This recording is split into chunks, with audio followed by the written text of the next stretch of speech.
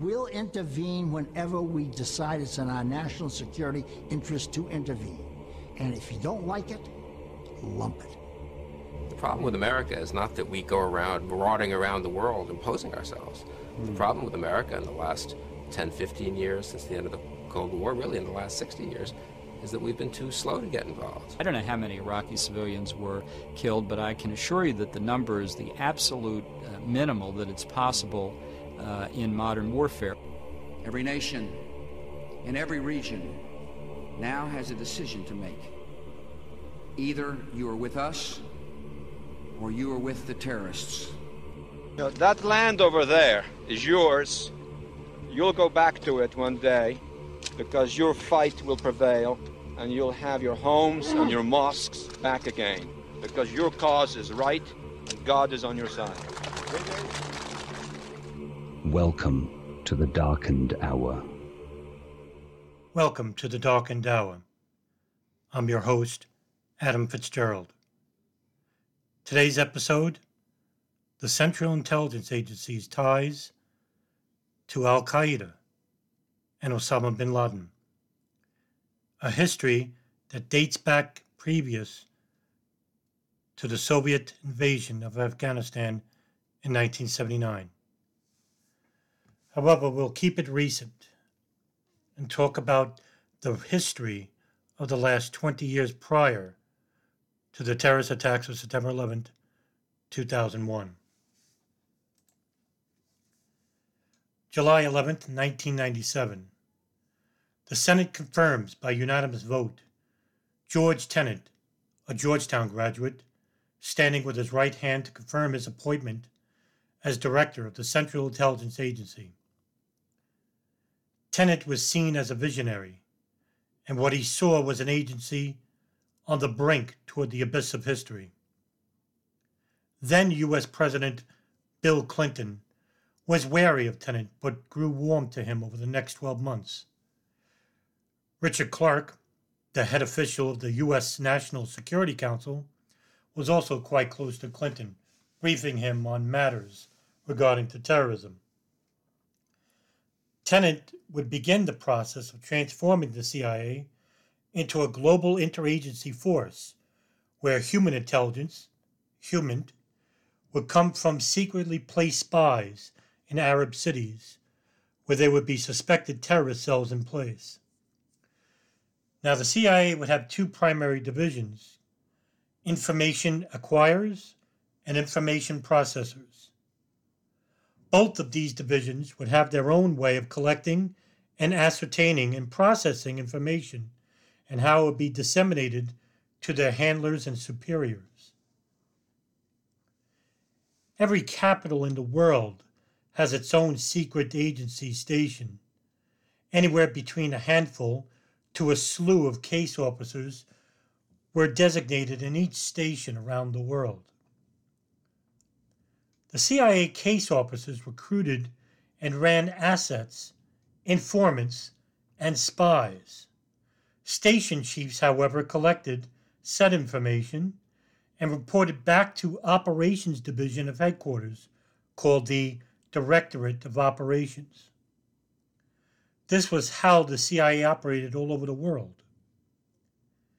Tenet saw fit to sow ideas to Clinton during White House briefings in the morning about a Saudi financier who was beginning to make the rounds, Osama bin Laden, who was at this time living in the Sudan and starting to pop up on cables at the station in Khartoum. By 1995, David Cohn, head of the CIA's Directorate of Operations, along with top-level CIA officials, began implementing the idea of constructing a virtual station tasked to monitor the finances of bin Laden and his group, Al-Qaeda. At this point, Al-Qaeda wasn't involved in any terrorist operations. In fact, the genesis of this group began in Afghanistan, in which they derived from a camp called Al-Masada, also known as the Lion's Den. Basically, a front for Afghans during the war against the Soviets. The unit would fuse intelligence disciplines into one office: operations, analysts, signals intercepts, overhead photography, and so on, according to Cohn. By 1996, in January, the plan was approved, and the choice to appoint station chief of the Bin Laden issue station was Michael Scheuer. Scheuer, a rugged but experienced asset who could even speak Farsi, was actually an invaluable asset at the time, considering that Michael Scheuer was qualified not only to head the operation and the station itself, but his background concerning Saudi affairs and Islamic fundamentalism was unheard of at the time. His first two hires were CIA freshmen Alfreda Ann Bukowski and Tom Wilshire. The station itself was an interdisciplinary group, drawing on personnel from the CIA, the FBI, the NSA, the DIA, and elsewhere in the intelligence community. Wilshire was named the deputy chief of station. He also had a background at the FBI headquarters on Hezbollah investigations in the 1980s, while Bukowski was tasked to manage all the hiring at the center. She would grow to have a very seclusive but aggressive manner. Meanwhile, bin Laden's stay in Khartoum was beginning to come to an end. Sudanese officials began contacting the Saudi Ministry of Affairs, negotiating the embattled bin Laden to return back to the nature of origin, or force him to do so anyway. Saudi officials, led by Prince Turki bin Faisal, the director of Saudi intelligence, cautioned about having him back along with his Mujahideen fighters. According to the 9/11 Commission report, quote, in February 1996, Sudanese officials began approaching officials from the United States and other governments, asking what actions of theirs might ease foreign pressure. In secret meetings with Saudi officials, the Sudan offered to expel bin Laden to Saudi Arabia and asked the Saudis to pardon him. U.S. officials became aware of these secret discussions, certainly by March. Saudi officials apparently wanted bin Laden expelled from the Sudan. They had already revoked their citizenship, however, and would not tolerate his presence in their country. Also, bin Laden may no longer felt safe in the Sudan, where he had already escaped at least one assassination attempt that he believed to have been the work of the Egyptian or Saudi regimes and paid for by the CIA. End quote. The CIA station in Khartoum already had a lengthy file on bin Laden that went back as far back as 1992. Donald Pedersen, the American ambassador to the Sudan, knew all too well that bin Laden was conducting operations and running training camps along with Egyptian and Saudi members of al-Qaeda, led by Abu Ubaid al-Banshari, Abdul Hadi al-Iraqi, and Abu Hafs al-Masri, also known as Mohammed Atef later. Pedersen has sent U.S. diplomatic cables back to Clark at the National Security Council about information regarding a burgeoning terrorist cell operating out of camps Al-Damanzine Farms and Soba Farms. Bin Laden had also run numerous businesses, legitimate ones, to launder illegal finances, such as Themar al-Mukbaraka, Taba Investments, Al-Hijra Construction, Laden International, Wadi al-Aqiq, and Kudarat Transportation. They would cover transportation, road construction, farming industries, etc. Running the daily finances was a Lebanese native and Afghanistan contact Wadi al-Hajj. El-Hajj had a home in Arlington, Texas. El-Hajj also had a questionable background which led to a previous tie to the assassination of Jewish defense leader Rabbi Meir Kahane in 1990, in which a 1993 World Trade Center bombing suspect, Mahmoud Abalima, had once asked El-Hajj to purchase a .38 caliber revolver for him. That same gun was used by El Said Nosser to assassinate Kahane in Manhattan just a short while after its purchase.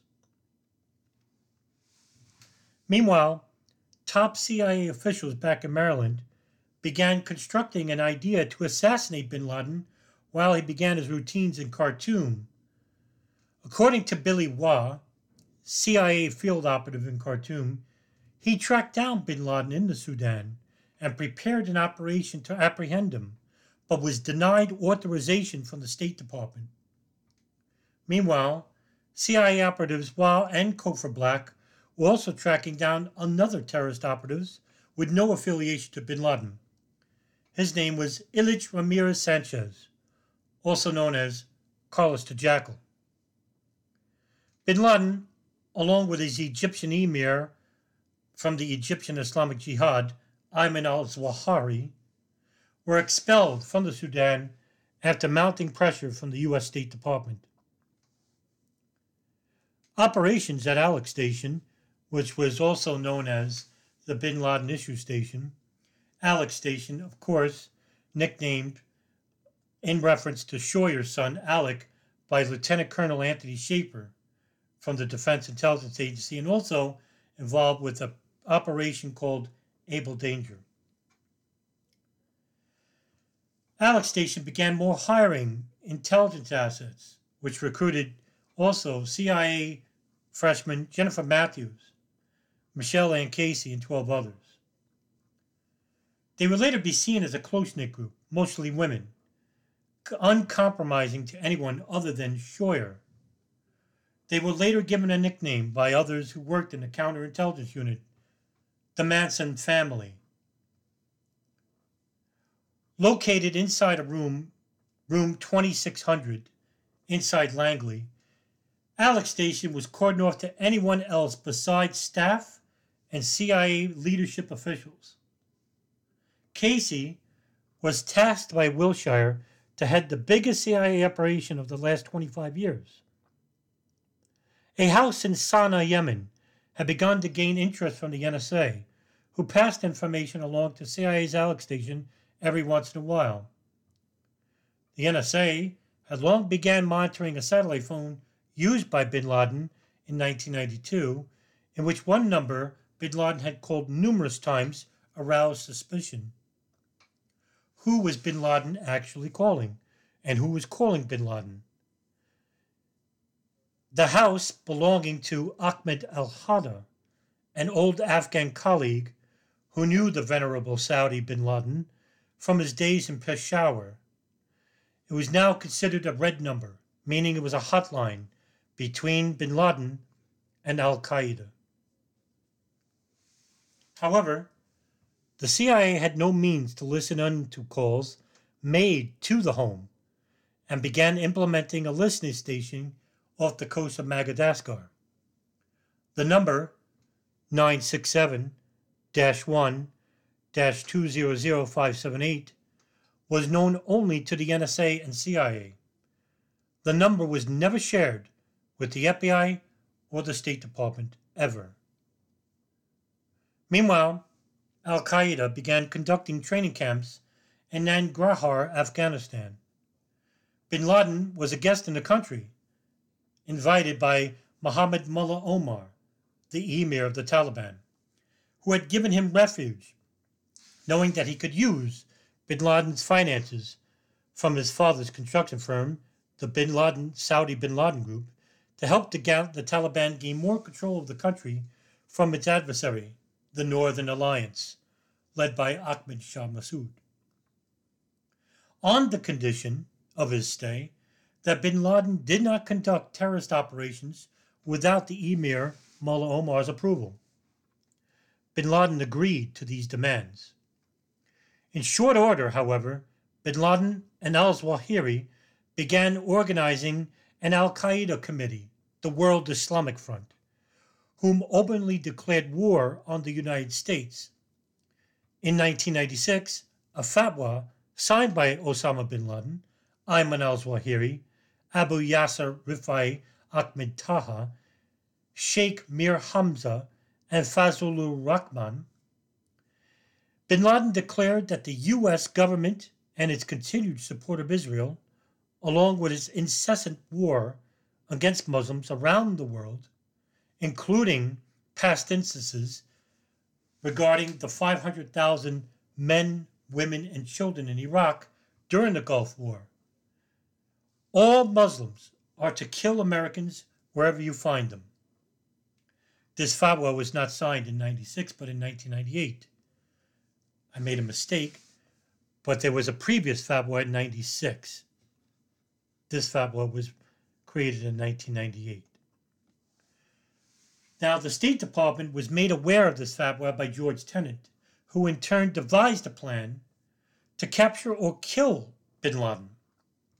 Shortly after this, Scheuer, who was promptly demoted to the Langley Library by Tenet, who quickly became tired of the passive means to get bin Laden. He was also quite wary of Scheuer's insular group. He then tasked Richard Blee, whose father, David Blee, was considered a legend within the CIA, as the new station chief of Alex Station. Cofer Black was promptly named chief of the counterterrorism unit. Together, along with Tenet, would begin extrapolating on Tenet's new draft strategy called the Plan. U.S. President Bill Clinton disapproved of it, however, and according to the 9/11 Commission report, quote, on May 20th, Director Tenet discussed the high risk of the operation with Sandy Berger and his deputies, warning that people might be killed, including bin Laden. Success was to be defined as the exfiltration of bin Laden out of Afghanistan. A meeting of principals was scheduled for May 29th to decide whether the operation should go ahead. But the principals did not meet. The plan was never presented to the White House for a decision. Working-level CIA officers were disappointed. No capture plan before 9/11 ever again attained the same level of detail and preparation. The tribals reported readiness to act diminished, and bin Laden's security precautions and defense became more elaborate and formidable. End quote. Bin Laden wanted to ramp up attacks against the United States, but he also knew it would bring unwanted attention to his hosts. With the recent arrest of Omar Abdel Rahman, also known as the Blind Sheikh, for his participation in the Landmarks plot, an operation under the watchful eye of the FBI, who had an insider, Imad Salem, working on building bombs to use on New York City landmarks. Egyptian radicals in the Gamma Islamiyah, a group co-headed by Rahman, had engaged in the massacre of Western tourists while visiting the Luxor on November 17, 1997, as a means to pressure the United States to release the Blind Sheikh. A group of 6 men, dressed in police uniforms, machine-gunned, and hacked to death with knives and swords 58 foreign tourists and 4 Egyptian natives. Sheikh Rahman blamed the Israelis for the killings, and al-Zawahiri maintained that the Egyptian police had committed it. However, the news went global, and the crackdowns began in Egypt under then-President Hosni Mubarak of Islamic fundamentalists. Israeli intelligence began traveling inside the United States to begin top-secret operations involving monitoring Hamas and al-Qaeda subjects without the approval or knowledge of anyone within the Justice or the State Departments. These spy rings inside the country would go unnoticed by many in the intelligence realm starting from 1999. Alex Station had begun receiving human intelligence reports about the activities inside the Yemen hub owned by Al-Qaeda. the NSA, who began monitoring all calls from the hub since 1996, had begun listening to numerous calls from a person named Khalad to the house. A high-level Al-Qaeda meeting was to be held in Malaysia. The NSA related this information to Alex Station and to the FBI's counterterrorism unit I-49 located in New York City. The NSA only shared this data in hopes of these agencies returning with human intelligence information and photographs of the people inside the home who visited it. The CIA began following one resident of the home, known only as Khalid al-Mihdhar. He was married to Ahmed al-Hada's daughter, Hoda al-Hada. Al-Mihdhar departed Yemen only to be followed closely behind by affiliates of the CIA station in Sana'a, Yemen. During his transfer, Al-Mihdhar stopped over the Dubai United Arab Emirates, in which he would rent a hotel room at the Nihal Hotel. While he was away from his room, CIA officers would break in and photograph his passport and other belongings. This information was then passed to the CIA station in Riyadh, Saudi Arabia, who in turn passed it on to Alex Station. The cable, entitled Activities of Bin Laden Associate Revealed, detailed that Al-Mihdhar possessed a multi-entry visa into the United States, which would expire on April of 2000. It also had a photograph of Al-Mihdhar. During the next morning, the cable, which came in at 6 a.m., was first read by Tom Wilshire, while the second person to view this information, Doug Miller, who along with Mark Rossini, Margaret Gillespie, and Ed Getz, were members of O'Neill's I-49 unit in New York City. These were the only FBI agents working within Alex Station. Miller, upon receiving this information and reading it, immediately composed a draft cable which addressed the cable and its information. The draft was addressed to FBI headquarters in New York City, read, Mihdhar traveled to Malaysia. Links between Yemen Hub and the U.S. Embassy bombings. Photos of the Malaysia meeting have been taken and sent to the FBI. Al-Mihdhar had multiple entry visa into the United States, plans to stay in New York City for 3 months. Miller would then attach the CIA cable to the draft.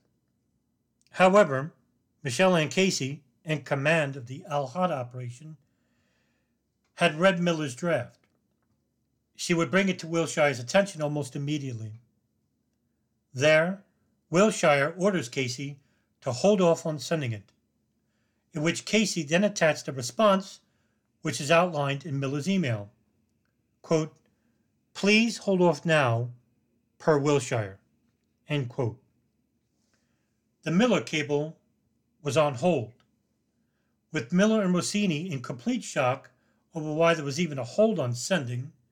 Miller would confront Casey, in which Casey would respond in kind, as explained by Rossini's own recollection.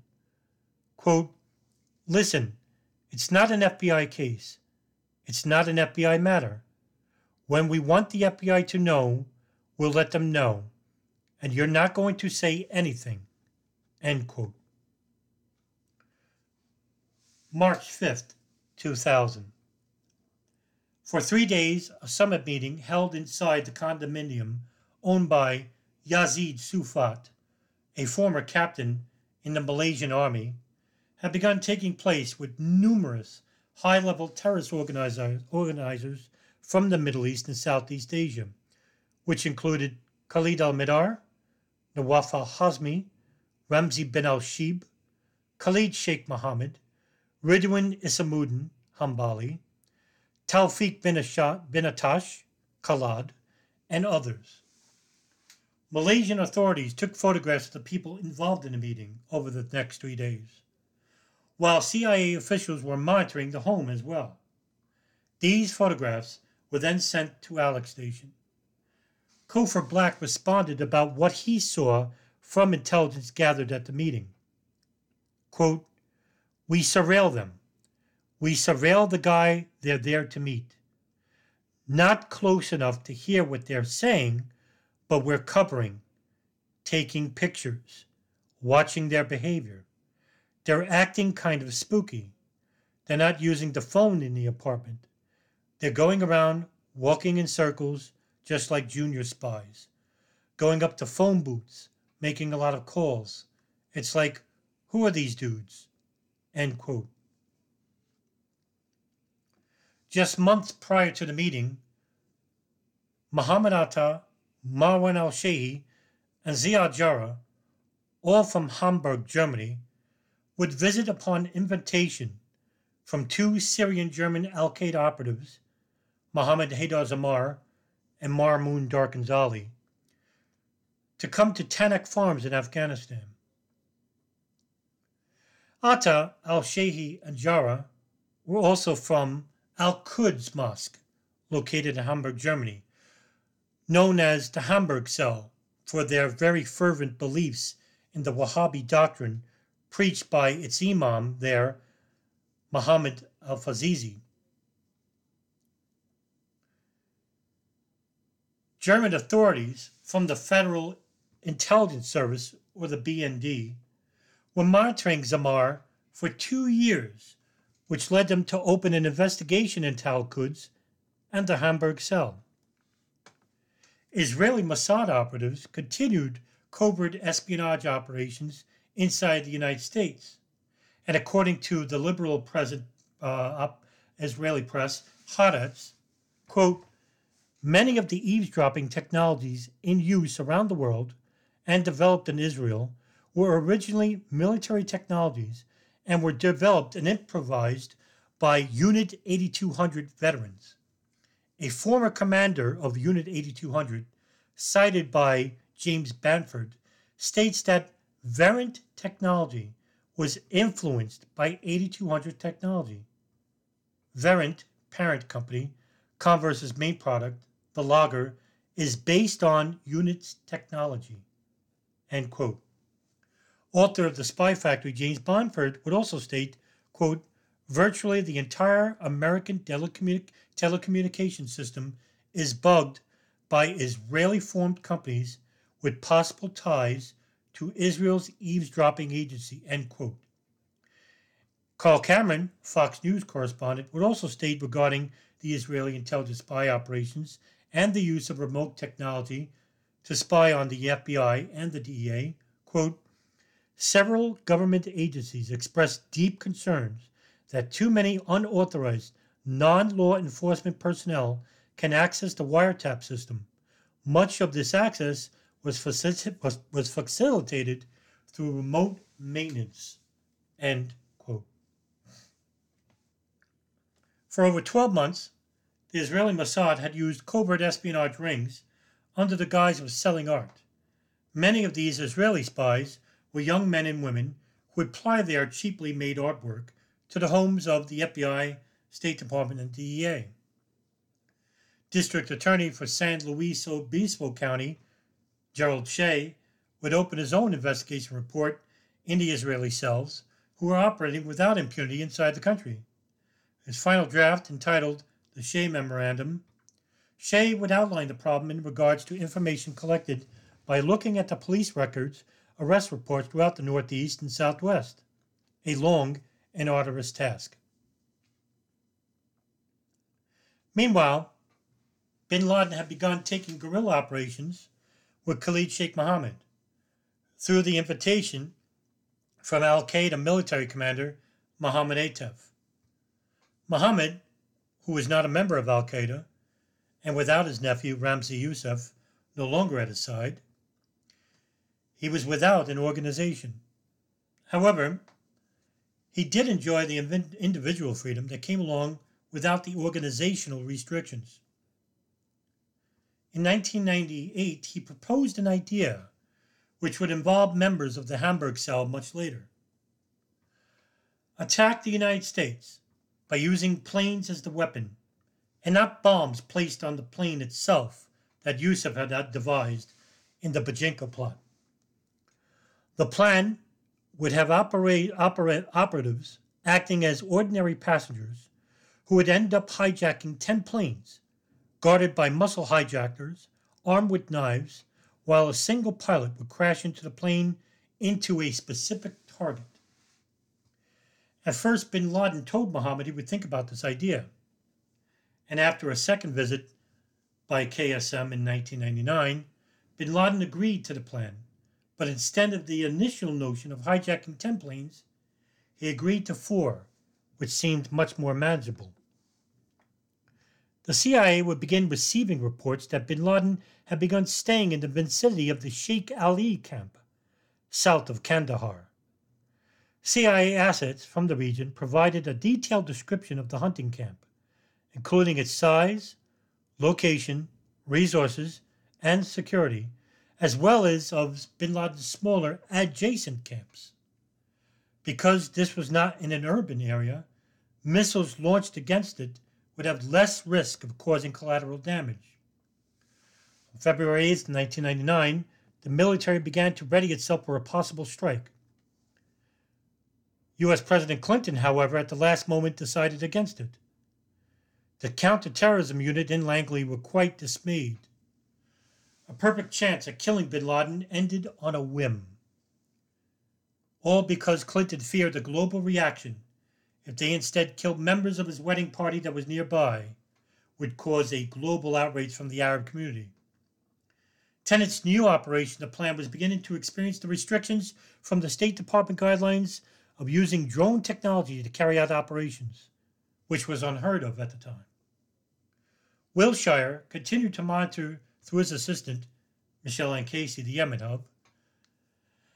Having human intelligence collection was of primary importance. Meanwhile, the NSA managed to collect even far more metadata than the CIA, as they closely monitored the hub as well as Midar and Al-Hazmi by monitoring all phone calls made to and from the house. 5 years' worth of calls collected by the NSA, not shared by anyone, not known by either the Justice Department or even the State Department. After the meeting in Malaysia, Khalid al-Midar and Nawaf al-Hazmi flew to Bangkok, Thailand, where, according to Richard Blee, in a National Security Council briefing, they would end up losing track of both men. Alex Station had lost them in a sea of people, according to the reports made to Richard Blee. However, according to Thomas Drake, former senior executive of the NSA had never lost track of them. They continued monitoring both men as they entered the United States from Bangkok on January 15th of 2000. Although the date is alleged to be January 15th, there are reports they entered the country 2 days prior. They were seen at a Los Angeles restaurant by a Saudi intelligence operative, Omar al-Bayoumi, who then provided both men with a house, paying their first month's rent, and also assisting getting them a car. The FBI was never notified by Alex Station or the NSA about their entry into the country until 16 months later. Blee would give no further updates about the surveillance operation. By February of 2000, Malaysian authorities' Special Operations Branch sends Alex Station video it had taken of the summit meeting. This video was never shared with anyone outside of the agency, even to this day. The cable which came in from Bangkok regarding al-Midar and al-Hazmi were made aware of to Blee, Bukowski, Matthews, and Wilshire. However, Rossini claims that more were aware of the men in Bangkok, which included Cofer Black of the Counterintelligence Center. The NSA had required a FISA warrant to start listening to the calls of Midar and al-Hazmi inside the United States. A total of 7 calls in all were made. Those reports also not shared to any agency John O'Neill, head of the FBI's counterterrorism I-49 unit in New York City, began contacting Mark Rossini, his lead man at Alex Station, about what was happening over at the CTC. Rossini implies that the CIA were keeping him in the dark. Knowing he is the eyes and ears of O'Neill, he is not trusted by any member of Alex Station.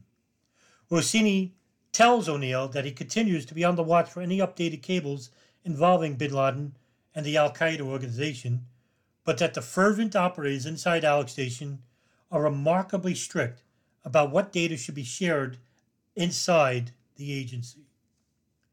Rossini is not alone at Alex Station, as other members of the NTC squad, also employed to the unit that included Ed Getz, Margaret Gillespie, and Doug Miller, all would suffer under the university-held scrutiny of those within the agency and the CTC, causing Ed Getz to get into shouting matches with Tom Wilshire months before Getz would retire from the FBI. Bin Laden, meanwhile, begins ramping up terrorist operations. A plan was outlined to implement attacks worldwide.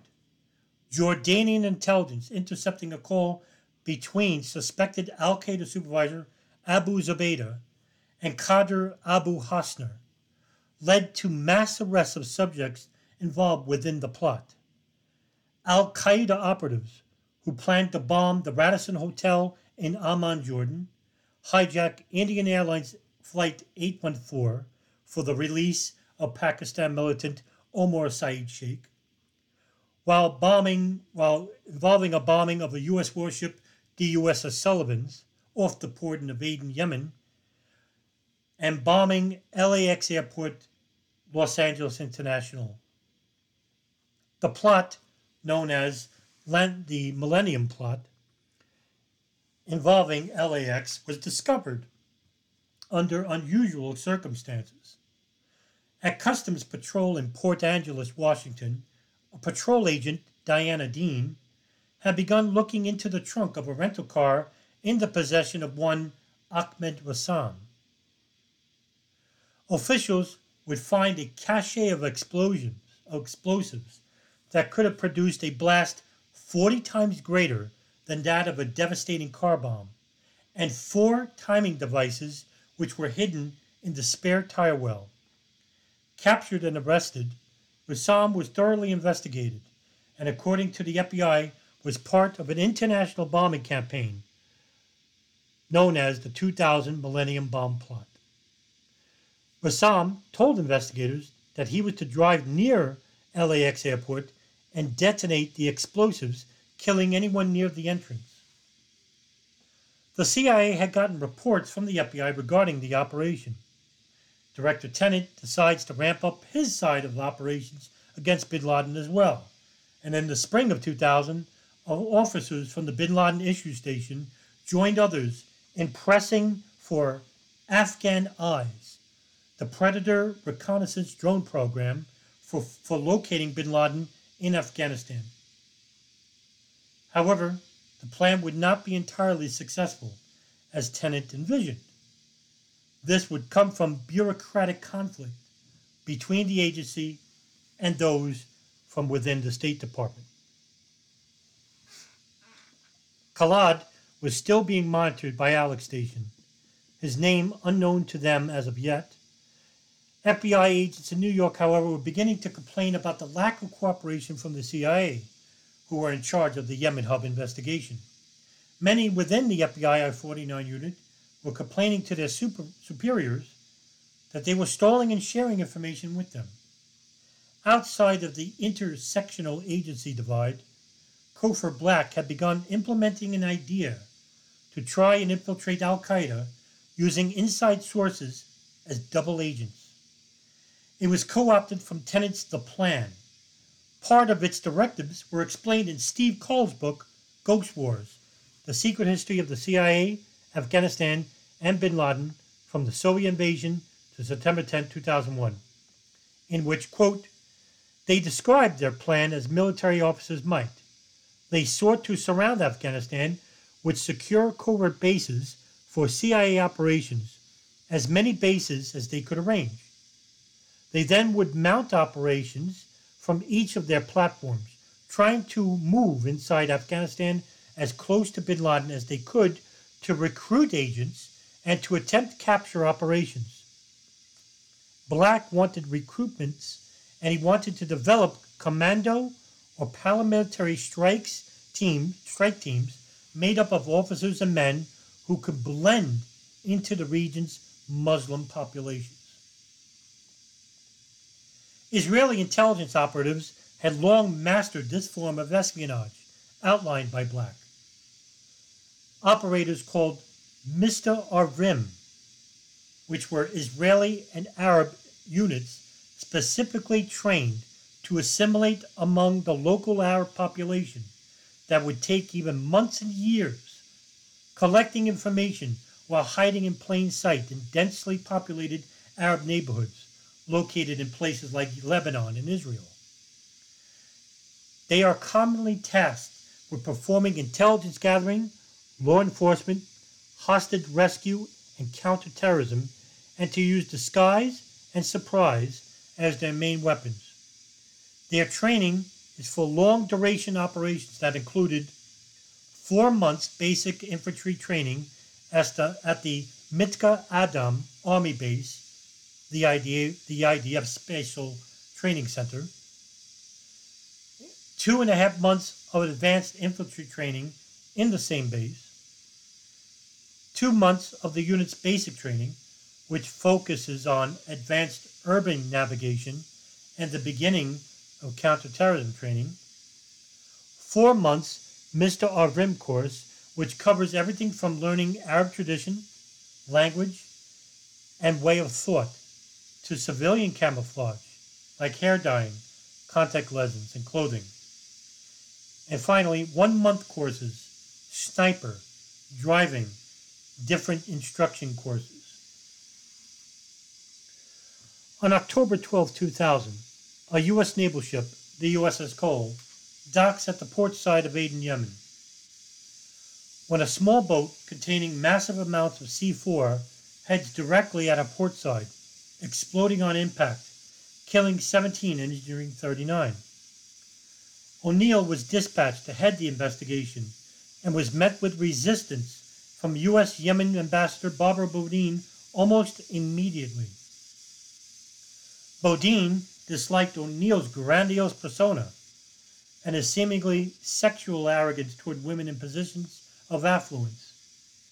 He would soon be pushed out of the investigation, which would be handled by his associate Ali Soufan.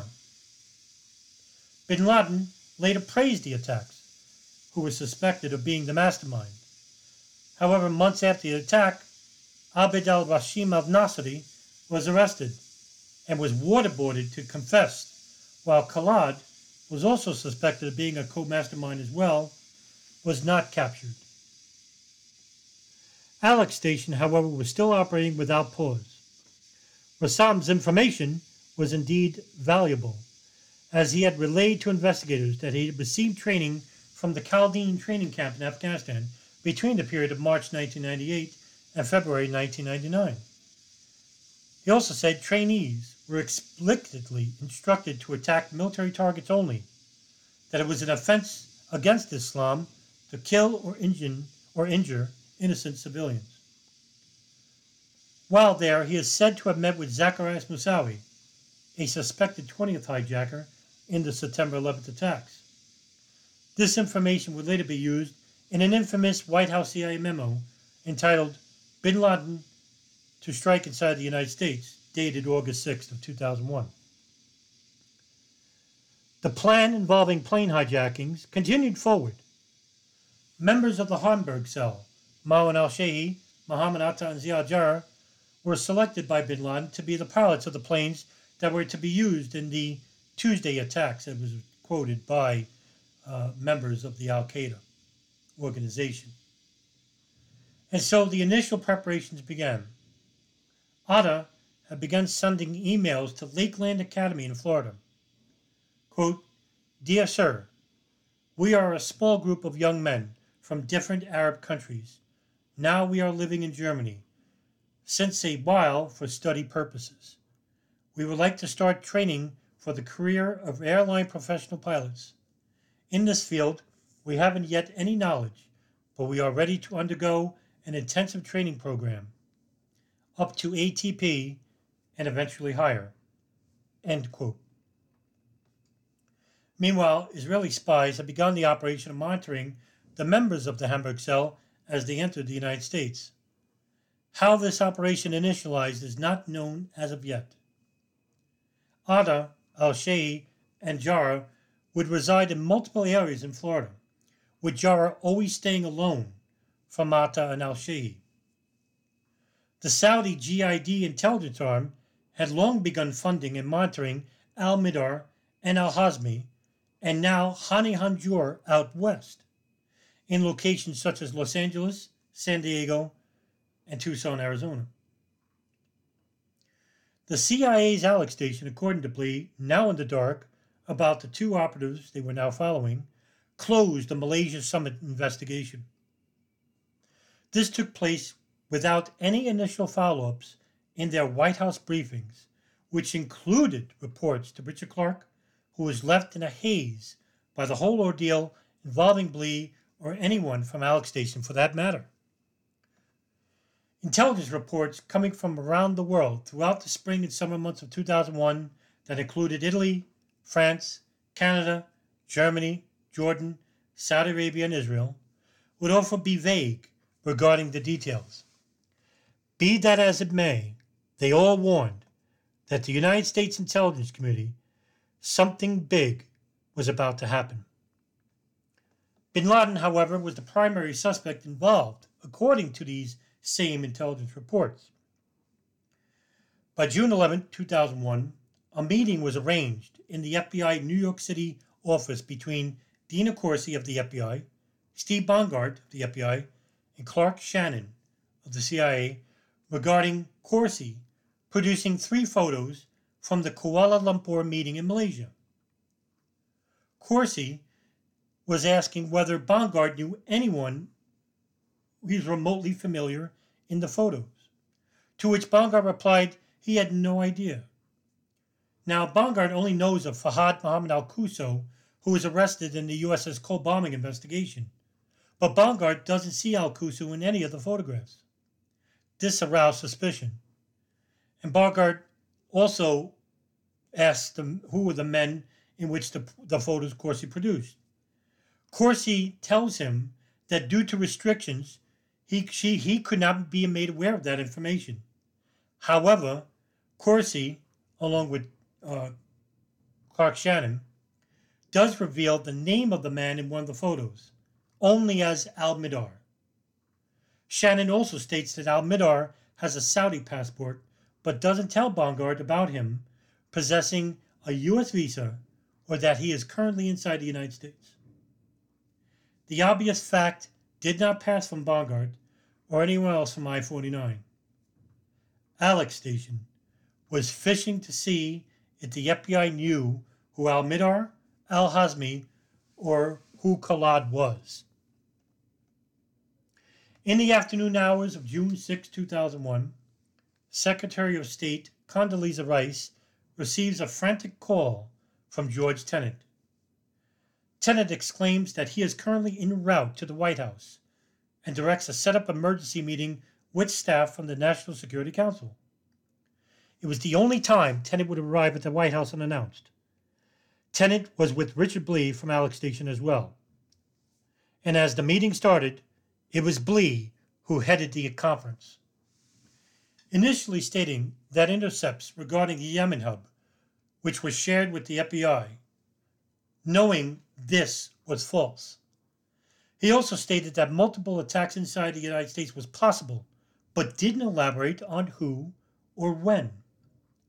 Richard Clarke, present at the meeting as well, mentions that at no point during the conference did Blee or Tenet mention anything regarding al-Midar and his U.S. visa or al-Hazmi traveling inside the United States.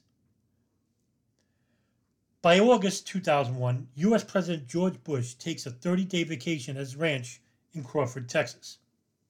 There he is met by CIA daily briefers regarding the status of multiple warnings of terrorist attacks inside the United States. On August 6, 2001, CIA briefer Mike Morrell gives the infamous presidential daily brief, "The bin Laden determined to strike inside the United States," to Bush. The PDB did not mention al-Midar or al-Hazmi. Meanwhile, the Hamburg cell, led by Atta and al-Shehi, moved to New Jersey. Ziad Jarrah, however, lives alone in Maryland. He would also reside in New Jersey later, just days before the operations of September 11th. Jarrah, according to German authorities, was never seen with anyone from the Hamburg cell. All except once. At a wedding party of Al-Quds Mosque member Saeed Bahaji in October of 1999.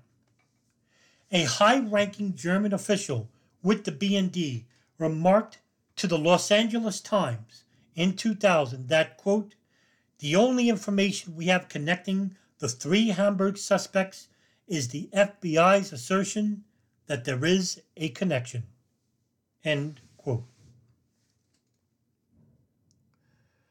By August 16, 2001, Minneapolis FBI agent Harry Samit arrests Zacarias Moussaoui and Hussein al-Attas under suspicion of terrorism, as well as outdated U.S. visas.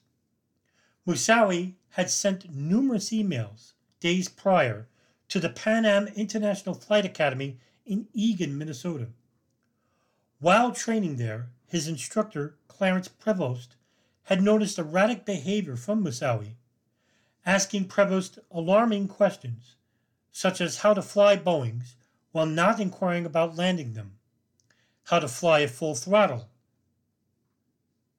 In their rented room, Moussaoui had a laptop. Meanwhile, al-Attas had a written martyrdom will made out. Samit had thought to himself, did he just stop a terrorist operation from taking place? Are there more operatives inside the city, the state, the country?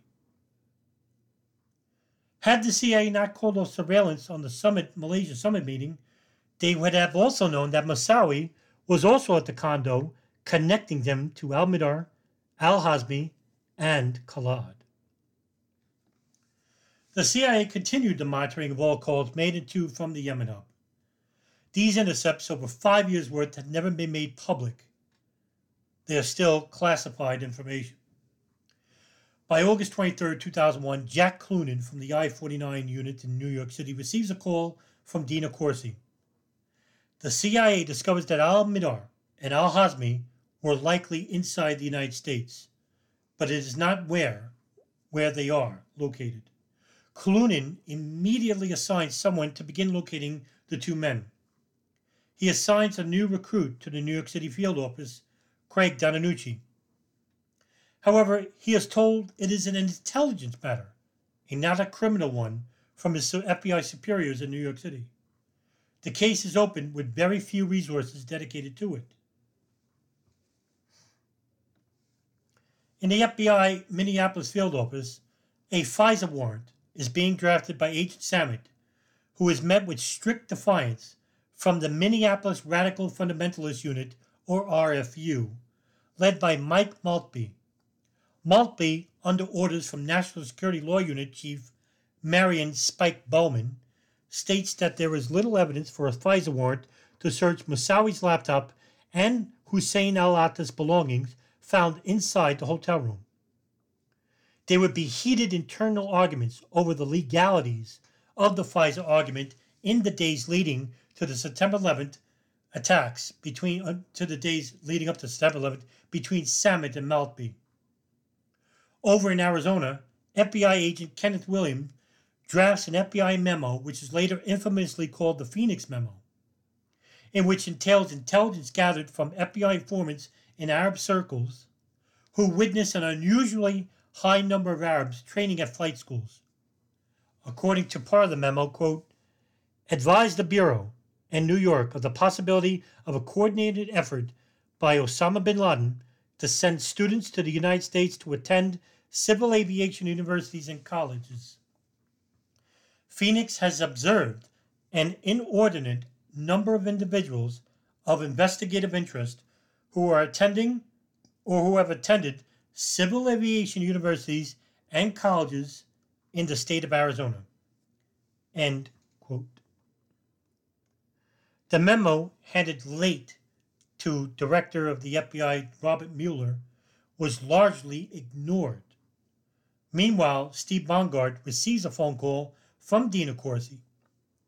Corsi informs him about Maggie Gillespie finding a CIA memo from March of 2000 regarding Al-Midar and Al-Hazmi entering the United States, to which Bongard replies to Corsi, "If this guy's in the country, he's not going to fucking Disneyland." Bongard's submission is not without irony, of course.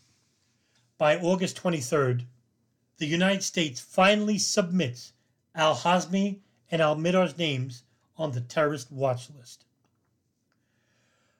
While the Al-Qaeda operatives purchasing plane tickets just weeks before the operation, William Binney, former NSA cryptoanalyst, states that if the NSA had implemented his FinTech program, they would have picked up on this information, which in turn may have stopped part of the 9/11 attacks from happening.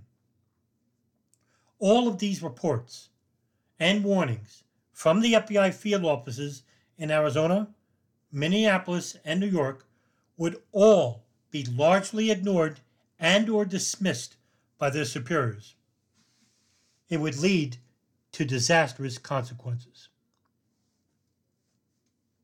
September 11th, 2001. 4 hijacked aircraft crashed into the north and south towers of the World Trade Centers in Manhattan. One into the Pentagon in Washington, D.C., and one into a field in Shanksville, Pennsylvania. Reports were flooding into every intelligence office building around the world. David Boren, former governor of Oklahoma, was having breakfast with George Tenet when an aide hurried up to the table where the men were sitting and whispered of an attack on the World Trade Center towers in Manhattan. Both of the men had a wide-eyed look, in which Tenet, who sat in stunned silence for seconds before remarking to Boren, who heard of all of what was said, "I wonder if this has something to do with the guy who trained for the pilot's license in Minnesota." The frantic operators at Alex Station had begun reading the cables from abroad, now coming in like a sieve. The passenger lists for all 4 aircraft would also find its way to the counterterrorism unit in the evening hours and handed over to a Customs Office of Intelligence officer, in which a staffer would later remark, "Oh my God, it's all of them." A Department of Defense staffer, Stephen Cambone, would begin jotting down notes while at a high-level National Security Council meeting in the war room of the Pentagon. The meeting was with the highest-ranking White House officials and Pentagon advisors. The note entailed the following: AA-77, 3 individuals have been followed. Since Millennium and Cole. 1 guy is associate of Cole bomber. 2 entered the U.S. in early July. 2 or 3 pulled aside and interrogated? Was this information known to the FBI? It was not known to many in the State Department. Where did this information come from?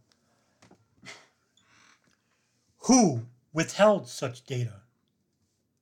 Those questions would later come out during the congressional inquiries of 2002 and 2003.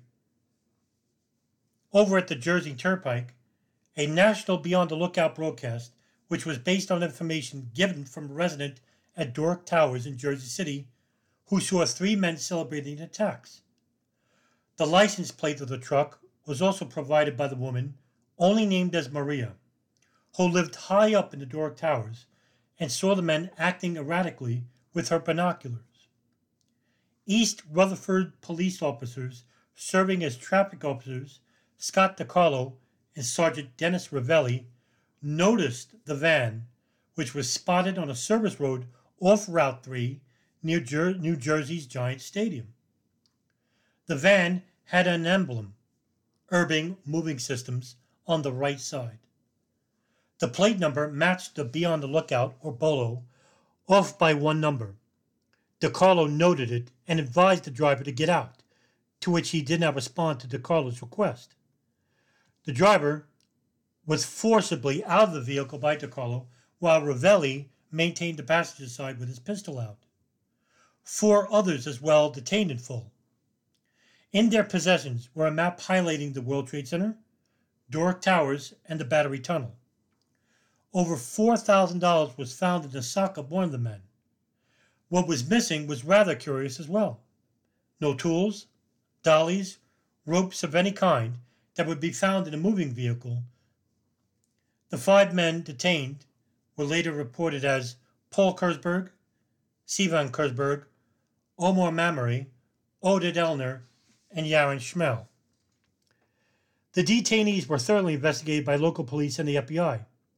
All 5 were Israeli nationals and had overstayed their visas. 2 were Mossad operatives, Paul and Sivan Kurzberg. One of the men, Omar Mamary, had a residence in Hollywood, Florida, just a short few miles away from the residences of Mohammed Atta and Marwan al-Shehi.